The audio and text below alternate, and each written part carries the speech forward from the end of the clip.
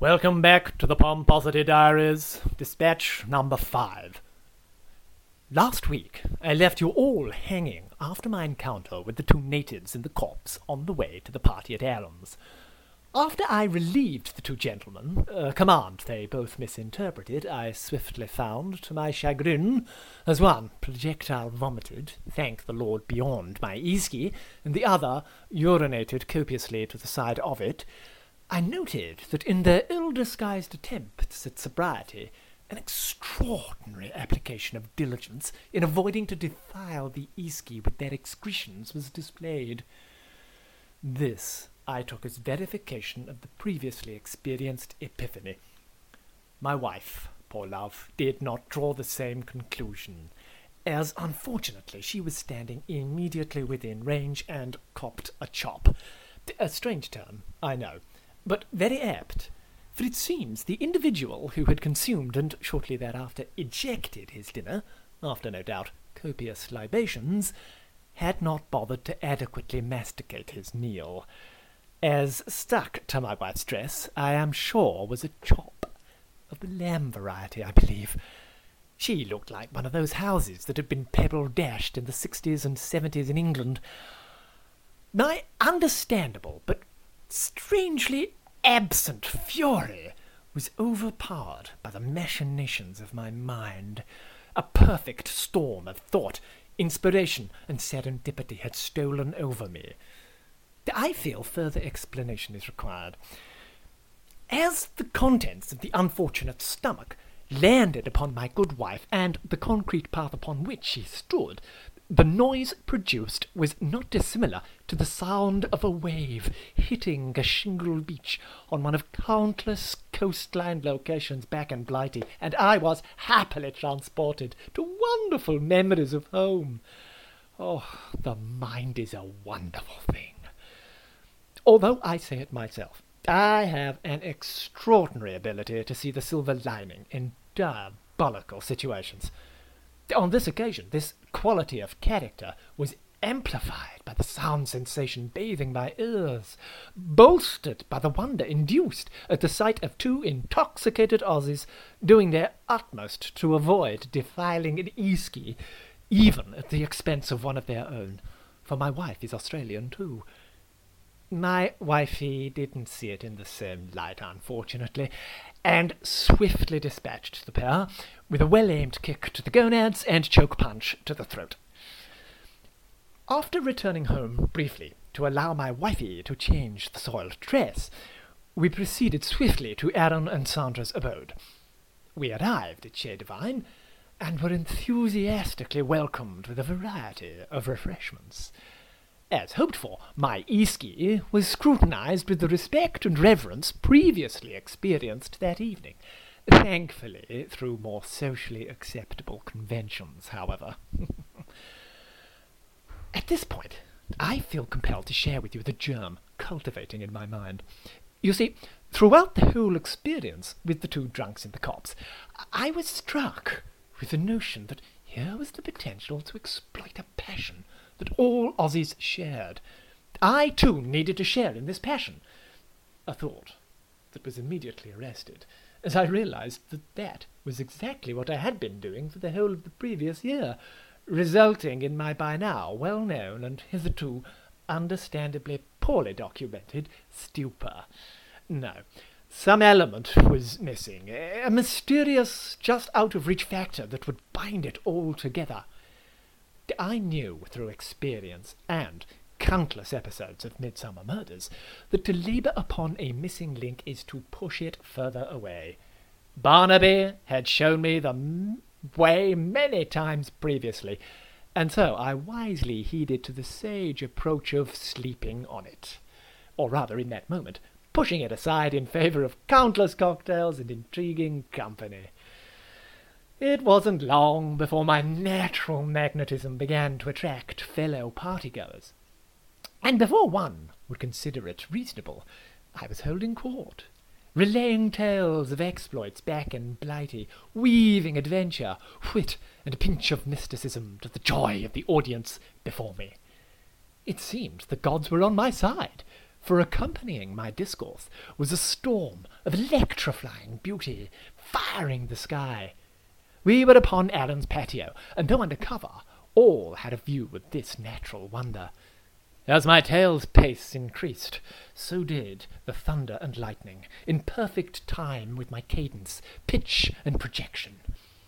With the climax of my yarn approaching, I could see in the dear distance a band of rain encroaching upon the surrounding neighbourhood and fast approaching us. I quickly performed a mental calculation, without missing a beat of my tale, in order to arrive at an estimation of the time I had before the precipitation hit. Calculation concluded, I began to craft time and yarn in perfect unison. The rain hit with a splintering crash of thunder, enveloping us behind an almost solid curtain of rain, cascading from the patio roof, just as I delivered the immortal final line, that being the final wink of Doyle's act of duty. Overlaying all of this with the timeless chords of Dire Straits' Money for Nothing, and seeing the rapt expressions fixed upon me, I tell you, I could have had my chicks for free that night too. But I always liked to leave an audience hanging for more, especially one with a disproportionately female number as this, which was filled with MILF of the finest girl quality. It had always been this way. Some of my finest hunting grounds had been in the deeps of that beloved county, Sussex, in God's own country. I had cut my teeth on the finest fillies, MILF of indescribable beauty, and ultimately a major contributing factor to my having to leave England. Of course, as is the way with these things, it's never a solitary pursuit. I had my wingman in one worthy of the title. I cannot reveal his real name, but I will refer to him by his stage moniker, Mozzarella. He served alongside me in a double act called Café Fromage. I was known as Cheddar Childs. He, Mozzarella, would hide behind a dark pair of permanently clad shades. Expressionless, he would stand behind the decks at countless parties that he hosted, banging out multitudinous mixes for the gyrating mass of bodies upon the dance floor. And heading them all was me, disguised as Michael Jackson, dancing my socks off, rousing the crowd to ecstatic displays of glee. Mozzarella was a latter-day Great Gatsby. No one knew him for who he really was. He preferred it that way. Guests believed him to simply be the hired DJ of incomparable skill. I, however, had not the luxury of such anonymity. Constantly harangued by all and sundry for introductions to the unknown mysterious host of the finest parties Sussex had to offer, I was inundated with the sordid proclivities of the Sussex aristocracy. Chief of them all was the Duke himself. Dear Harry had always been partial to a little gallivanting, and as his appetites grew, it became increasingly difficult in my capacity as chief twat to reel him in. He would often lose his security detail and not turn up for days after.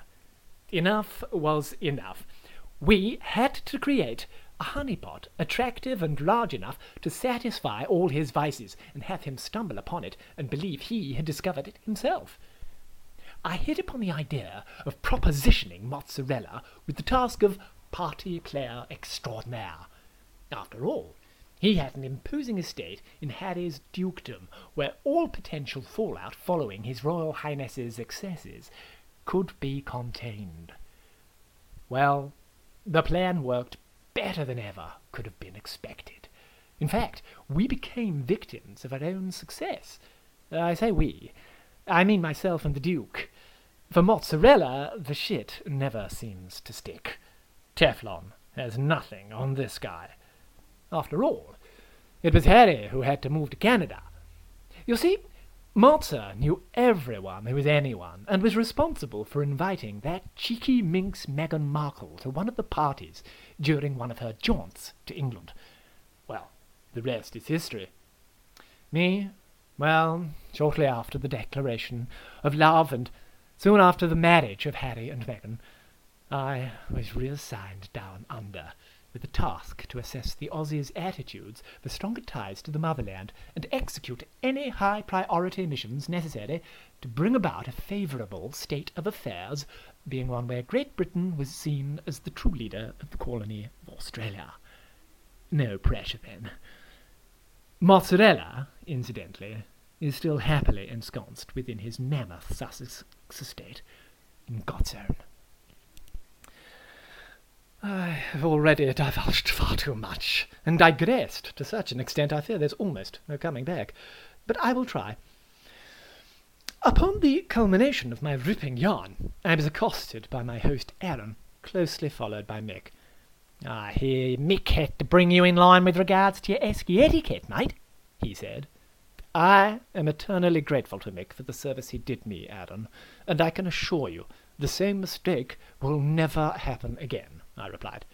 "I should think not, you fucking dickhead. What were you thinking anyway?" "Oh, I don't know, Aaron. Perhaps I was wanting to tantalize your taste buds with the fine cuisine readily available at the best restaurants in Europe, made with my own hands. A skill honed over many years in service to the ground, you know." "Don't get fucking smart with me, mate. What do you think these are?" said Adam, pointing to a plate of freshly grilled sausages. "Well, they're sausages, plainly, Adam," I replied. "Sausages? Sausages, are they?" taunted Adam. "They're fucking snags, mate. Finest fucking food there is." And so, once again, I find myself on the back foot. "So, you think I can't provide good enough food for my guests, is it, mate? And to show so, you try and bring along your own bloody grub, hey? Aaron, I assure you, my intentions were honourable, and to top it off, you use your esky to store it in. Can you imagine if you hadn't caught him at it, mate?" he said to Mick. "I have to live in this town, mate. I'm respected around here. We welcomed you into the bosom of our family, put you up when you had nowhere else to go, and you try to pull this shit on me? Even to be associated with anyone who misuses an esky so casually is social suicide, mate. Can you imagine the fallout for someone who's related to such a dickhead? Mick's done us both a favour, and we need to acknowledge it. Jesus Christ, next you'll be telling us you haven't got your esky licence." "Sorry, old boy. What was that? I thought you said esky licence." "Oh, shit. Don't tell me you've been operating that esky without the correct ticket. You've got it registered though, right?" "They might have it insured as well," I countered. "Ah, right. Think you know it all, do ya? Because your esky has wheels and a pull handle, mate, you need to have it registered at one of the major bottle shops and take a handling test to get a licence to safely operate it. Make sure you do it first thing tomorrow morning, and don't drag it home tonight. You'll have to carry it. Here, now have a snag, take another beer, and show your appreciation to Mick." The rest of the evening went off without a hitch, and I made many a friend that night. The ribbing was relentless, of course, but then I had made a series of cultural errors, triggering the abuse. Yes, I'd brought it on myself and only had myself to blame. I consoled myself with my favourite game of flam. The idea is to charm the socks off the male of the species at the party you find yourself at, whilst simultaneously flirting with his wives. If you are successful, you have what is known in some circles as double bubble, I believe.